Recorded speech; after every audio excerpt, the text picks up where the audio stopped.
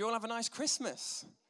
I'm reminded of Tim's message 2 weeks ago when he was talking about small talk at Christmas. Before Christmas, the top of the list is, are you ready for Christmas? After Christmas, top of the list of the Christian, well, not just Christian small talk, Christmas small talk has to be, did you have a good Christmas? Or we shorten it, don't we? We go like, did you have a good one? Or we go even further than that. We go, did you have a good one? Or, if you want to be really extreme, just go, good one? Just don't even form a question. But the question is now, on the 31st, we're looking ahead to New Year. Today we are thanking God for our past, but also saying hello and welcoming in our future. So what a great opportunity I've got right now to give a message on New Year's Eve. So in terms of Christmas, in terms of follow-up to Christmas, what's the next thing? You've just had Christmas. What is the first thing that you will all do? I'm sure you've all done it. What is the first thing that you will all do? I'll give you a clue. It's right here. One of the sort of my slightly odder stage props, one of my slightly odder visual aids is actually a bin bag. Now, this is actually a bin. In here is actual rubbish. So just check there's no bin juice on the floor. One of the first things that you would do after Christmas, I'm sure you probably will agree with me, is clean.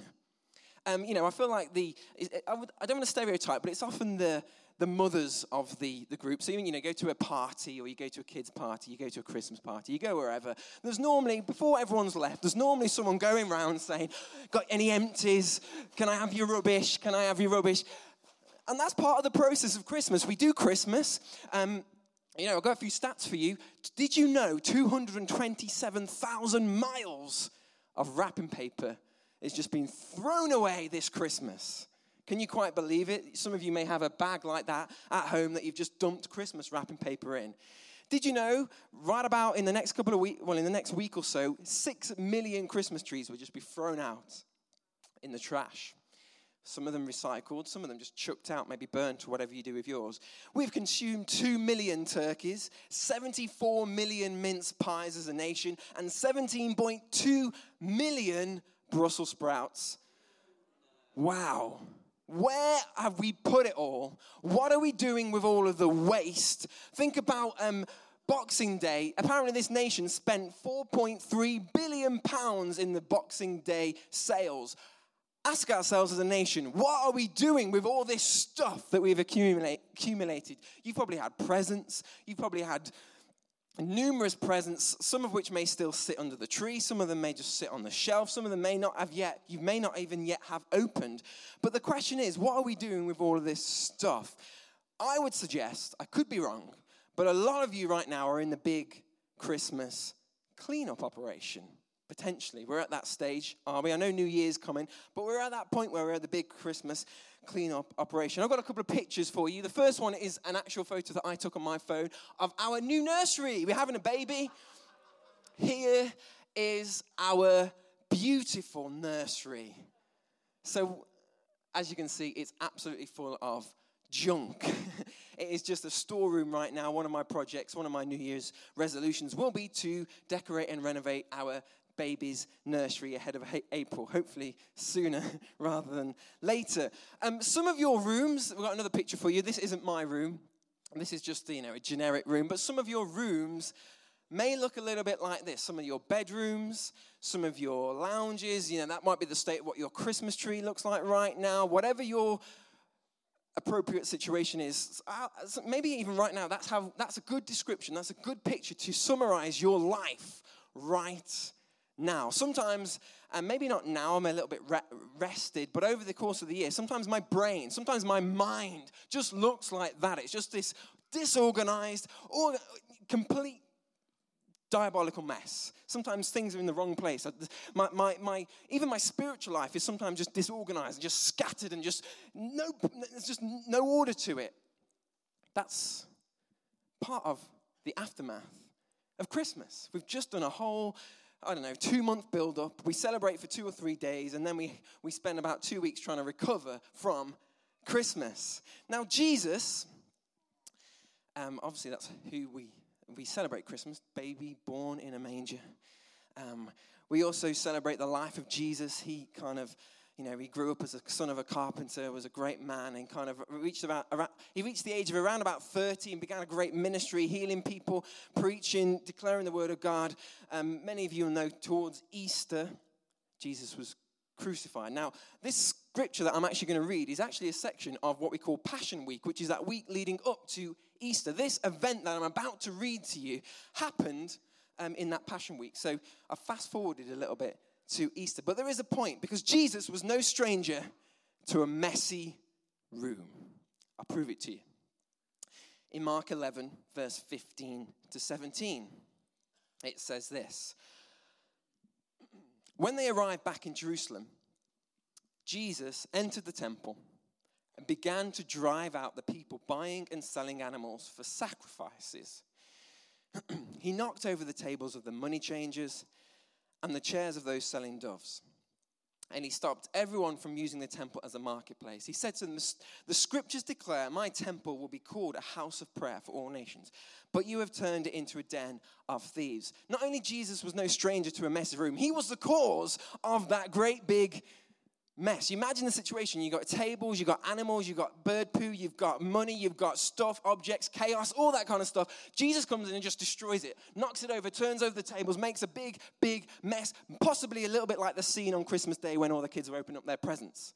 But there is a reason, there's a purpose. Jesus just didn't like a messy room. There was a purpose to it. And it helps us to kind of unpack that last bit that Jesus said about turning my house into a den of thieves comes from Isaiah.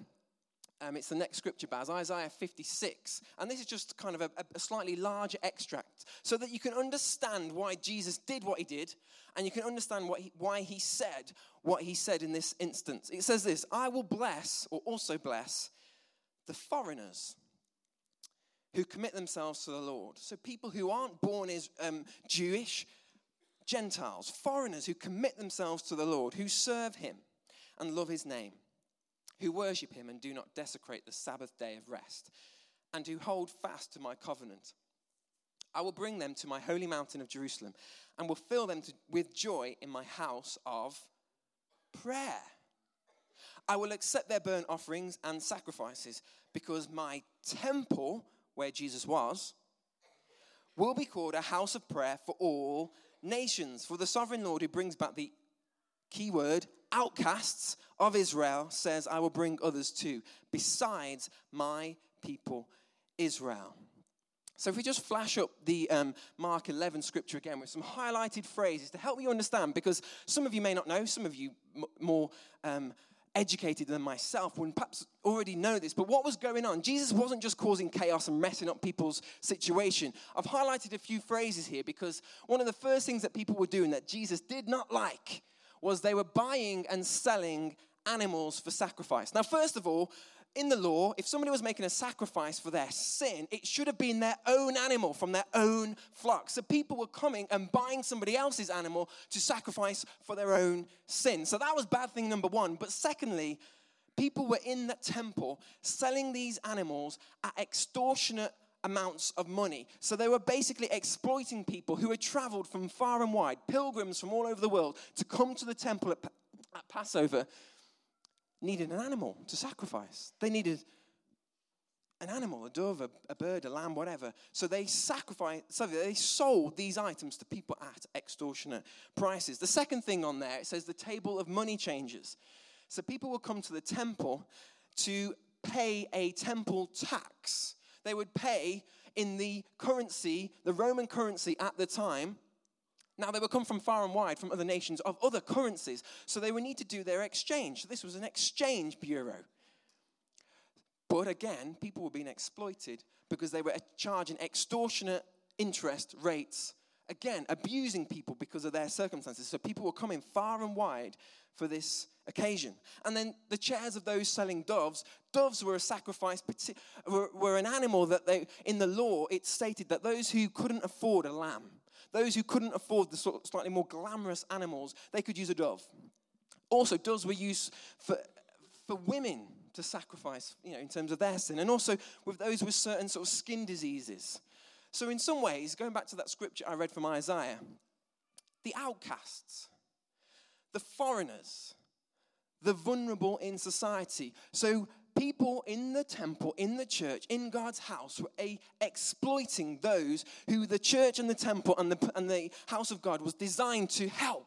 It was designed to help women. It was designed to help those who were sick. It was designed to help the poor. But they were exploiting people. And this infuriated Jesus, as it potentially could infuriate you if you saw it in action. They were obstructing God's love. They were obstructing God's grace. They were getting in the way of God's forgiveness. They were making it hard for the outcasts and vulnerable people to get to God. And Jesus despised this. He was angry. He'd done it once before, actually, and it was recorded in John at the earlier days of Jesus' ministry. And he uses whips to get people out of the way. He was so anti what was going on that he would be almost aggressive towards it. Now, for the purpose of today's message, I don't want to go too deep. I know it's New Year's Eve and you're thinking, about your party tonight. I don't want to go too deep, and I found that Mark 11 is, if you want to do any homework, Mark 11 is just rich, full of stuff. If you want to get stuck into something and kind of just find something from God, I just believe there's something in there. But I'm not going to go too deep today. I'm actually going to move on from that. But thinking for a second, for the next 20 minutes, I want you to think about this temple. Now, in the Bible, it talks about you being the temple. And we often use this phrase, particularly at Christmas and the sort of high sort of fitness or diet. When it's high on our dietary radar or our fitness radar, we often use this phrase, that my body is my temple. As you're stuffing chocolates in your face and you're throwing Ferrero Rochers in the air and catching them in your mouth. You're like, my body is my temple. And you've forgotten to go for a run for 7 weeks like I have. We use that phrase, my body is my temple. So that's just for the next sort of 17 minutes. Imagine this situation has just happened, but the temple isn't the temple in Israel. The temple is you. Now, this message could be potentially challenging. So I've got a few light-hearted visual aids to help you, because it could be challenging. But do you feel as if maybe, just maybe, there are some tables and chairs that need turning in your life? Do you feel as if maybe there's just maybe some cleansing that needs to happen in your temple? Would you appreciate, I don't know if you would, but remember, Jesus is good and he loves you and he's for you and he wants the best for you. How would you feel if Jesus came and just ransacked you and just reorganized and just caused chaos in your spiritual life? Now, for me, I'd feel a bit uncomfortable. But sometimes it's like taking off a plaster. It hurts in the moment, but the healing process at the end far outweighs the process that you've got to go through to clear your own temple. So to help you visualize yourself, I've said this, we've got that picture again, Baz, that picture of that messy room. So particularly at this end of the year, we're reflecting on what's happened and we're looking ahead to what's ahead. Maybe your life could be a little bit like this image here. So for the next 16 and a half minutes, we're going to open the door in your messy room. We're going to open the door to the loft. We're going to unlock the door under the stairs. We're going to go into the man drawer. We're going to turn the lights on in your personal finances. We're going to turn on the light in your organization, your administration, your relationships, whatever you want to appropriate this to. But imagine if Jesus turned up unannounced and started just to, rearrange the furniture in your life. It's good. Don't worry, it's not scary, but maybe it is. So we're going to do that.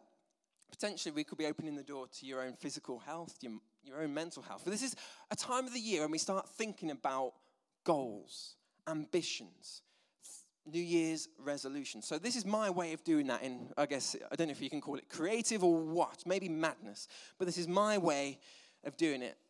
So I've got my bag of rubbish. So if you were cleaning out a room like this, probably the first thing you would do is get a black bin bag, yeah? So in here is actual rubbish. Let's see if we can get someone just to confirm. Deb, can you confirm this is actual rubbish? So in here there's some takeaway containers. I don't know why we've had takeaway over Christmas, but anyway, Pringles, all sorts. So this is an actual bag of rubbish. Are you a hoarder, Or are you a thrower? Some of you in the room, you'll go into a room and just ransack it and throw everything away. Some of you will want to keep hold of some little things that you want to keep if you were sorting out your own life. There are things that we simply need to get rid of immediately. Moldy apple cores that we found on their kids' bedroom. The things that just need to go straight into the rubbish bin. There are things in our own life. Sin, bad habits, lifestyle choices that perhaps you've made last year, but now is your time to make a resolution. I'm not going to do that this year. There are things that we need to immediately throw away. Hidden sin, harmful thoughts about ourselves. Maybe now is the time that, last year you thought bad about yourself. That's not good. Maybe now is the year that you can throw away the harmful, toxic garbage that you think about yourself. And you can just throw it away. Maybe it's things that cause you harm or ill health. I was thinking about this. We just had our bathroom done. And to save 100 quid or so, I was like, I don't need to skip. I'll take all the bathroom, the toilet, the bath, all that junk. I'll take it to the tip in my little Peugeot 308. I'll be fine. Now, I was fine. But we loaded it. It took a couple of journeys, a toilet, and it was when it snowed, so everything was wet and frozen, and, you got tiles, and you got toilets that are leaking all over the back seat. It was horrendous. Steph, I don't know how she survived, but she did. But anyway, I sent all that junk, basin, toilet, cistern, bathtub, to the tip. Now, that was 2 weeks ago. I haven't checked back with the guys that run the tip and said, how's that toilet doing that I dropped off with you 2 weeks ago? When you chuck stuff out to the tip, you don't go and visit a landfill site and say, I wonder how that little thing that I dropped off, 4 months ago, 10 years ago, I wonder how it's doing in the landfill. I wonder if we revisit the rubbish that we throw in our life. But in our spiritual life, we have rubbish, we have sin, we have bad thoughts, wrong thoughts, we have things that we do, and for some reason, we think it's okay to revisit and go back and sort of just play once again and just massage that unkind word that we had about ourselves, or revisit in the dark the secret sin that we once have. Why do we go back to the rubbish that should be destined to be never seen again? There's a great scripture in Psalm 103, thinking about sin. Here's some encouragement for you. He has removed our sins as far from us as the east is from the west. Basically, there could be no further points. He has removed them far away. So why revisit them? If you made a resolution last year and you feel as if you just failed, do it again. Make a decision right now, today. I'm not going to do what I did last year. I am not going to do those harmful, rubbish things. Allow Jesus to clean out the rubbish, to blot out your sin. Ask Jesus, search me, O God. See if there's any offensive way in me. And let Jesus clear out the rest. Okay, I need to speed up. I've only got 11 minutes. Once you've kind of got all the rubbish out of your dirty, messy room, I would suggest that most people in this room would probably have a place where they store broken bits. Just for argument's sake, I'm calling this section of my message the box of broken bits.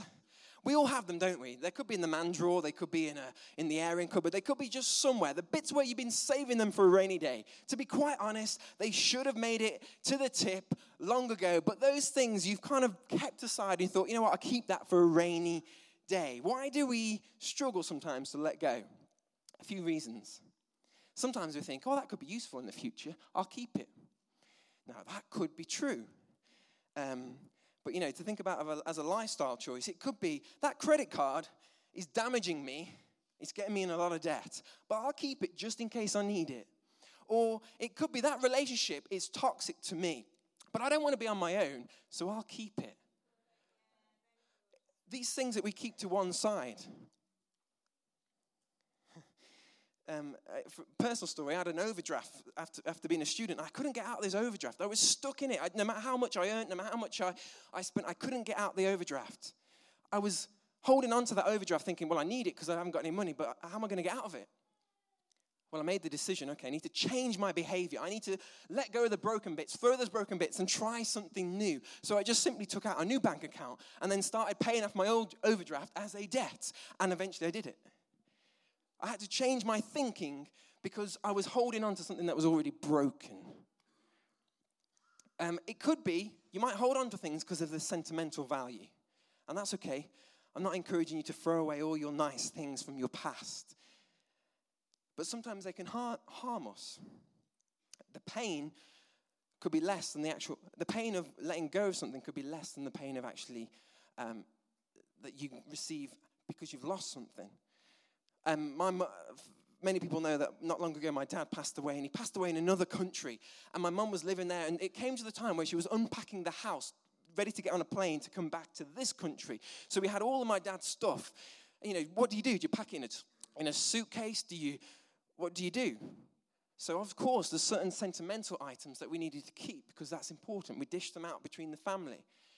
But most of the other items we simply sent to a charity shop because, A, it was extra baggage on the plane, but B, that's sentimental. If we were to still live with the past, if we were to still live with all of Dad's things, it could be more painful than living without.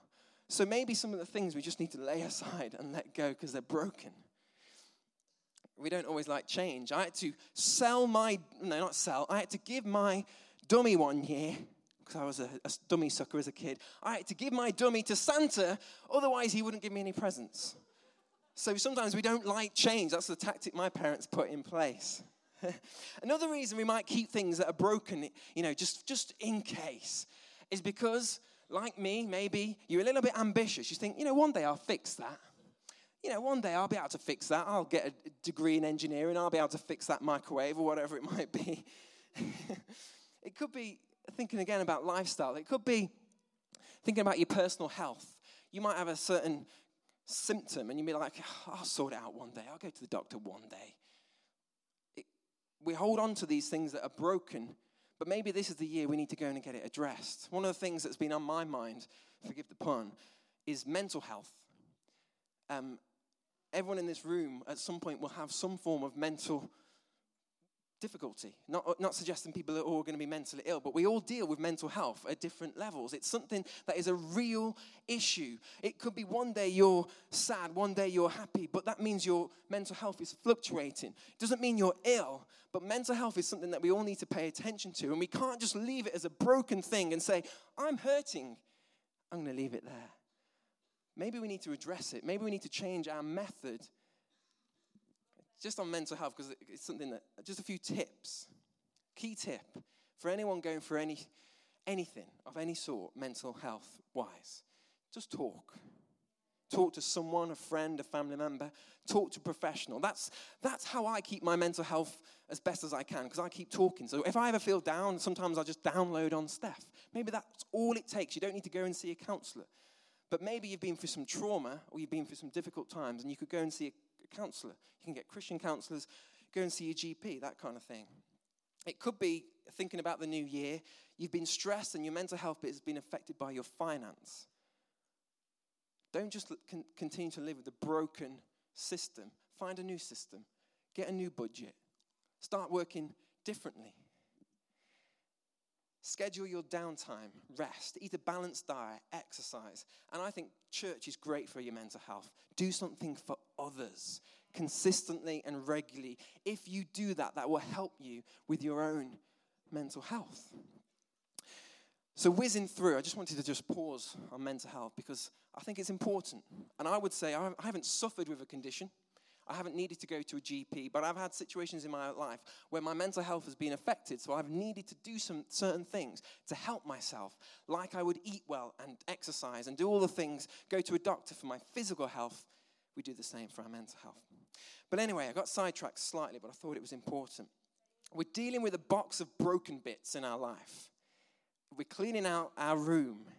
And it says in Ephesians 4, I need to really speed up.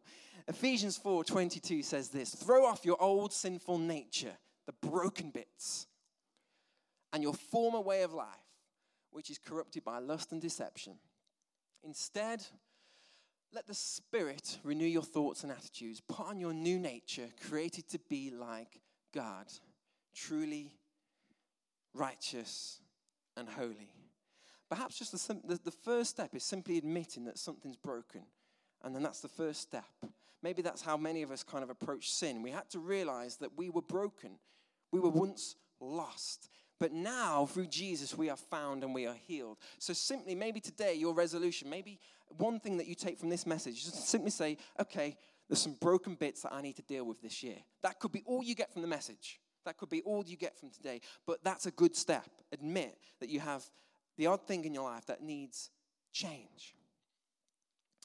And like that scripture says, if you get rid of some of the old broken bits, that leaves room for some new, shiny, bright gifts, skills, headspace, peace in your life, all the good things that you want, all the land flowing with milk and honey, all the green pastures, the grass is always greener on the other side. Well, it is if you get rid of the junk.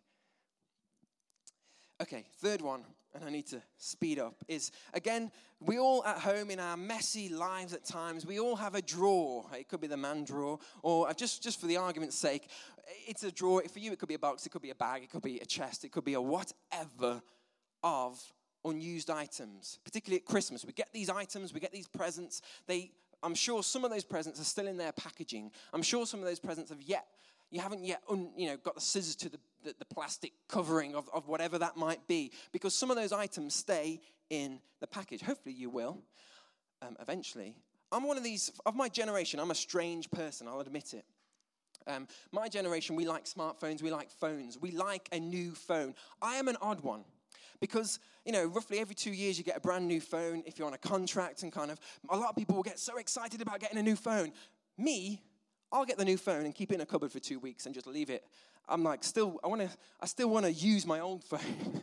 I can't get used to a new phone yet. I want to still hold on to my old phone because I'm a bit scared of my new phone. I don't know what it is about me, but Steph doesn't quite get it. But that could be a little bit like the parable of the talents. We'll flash a scripture on screen.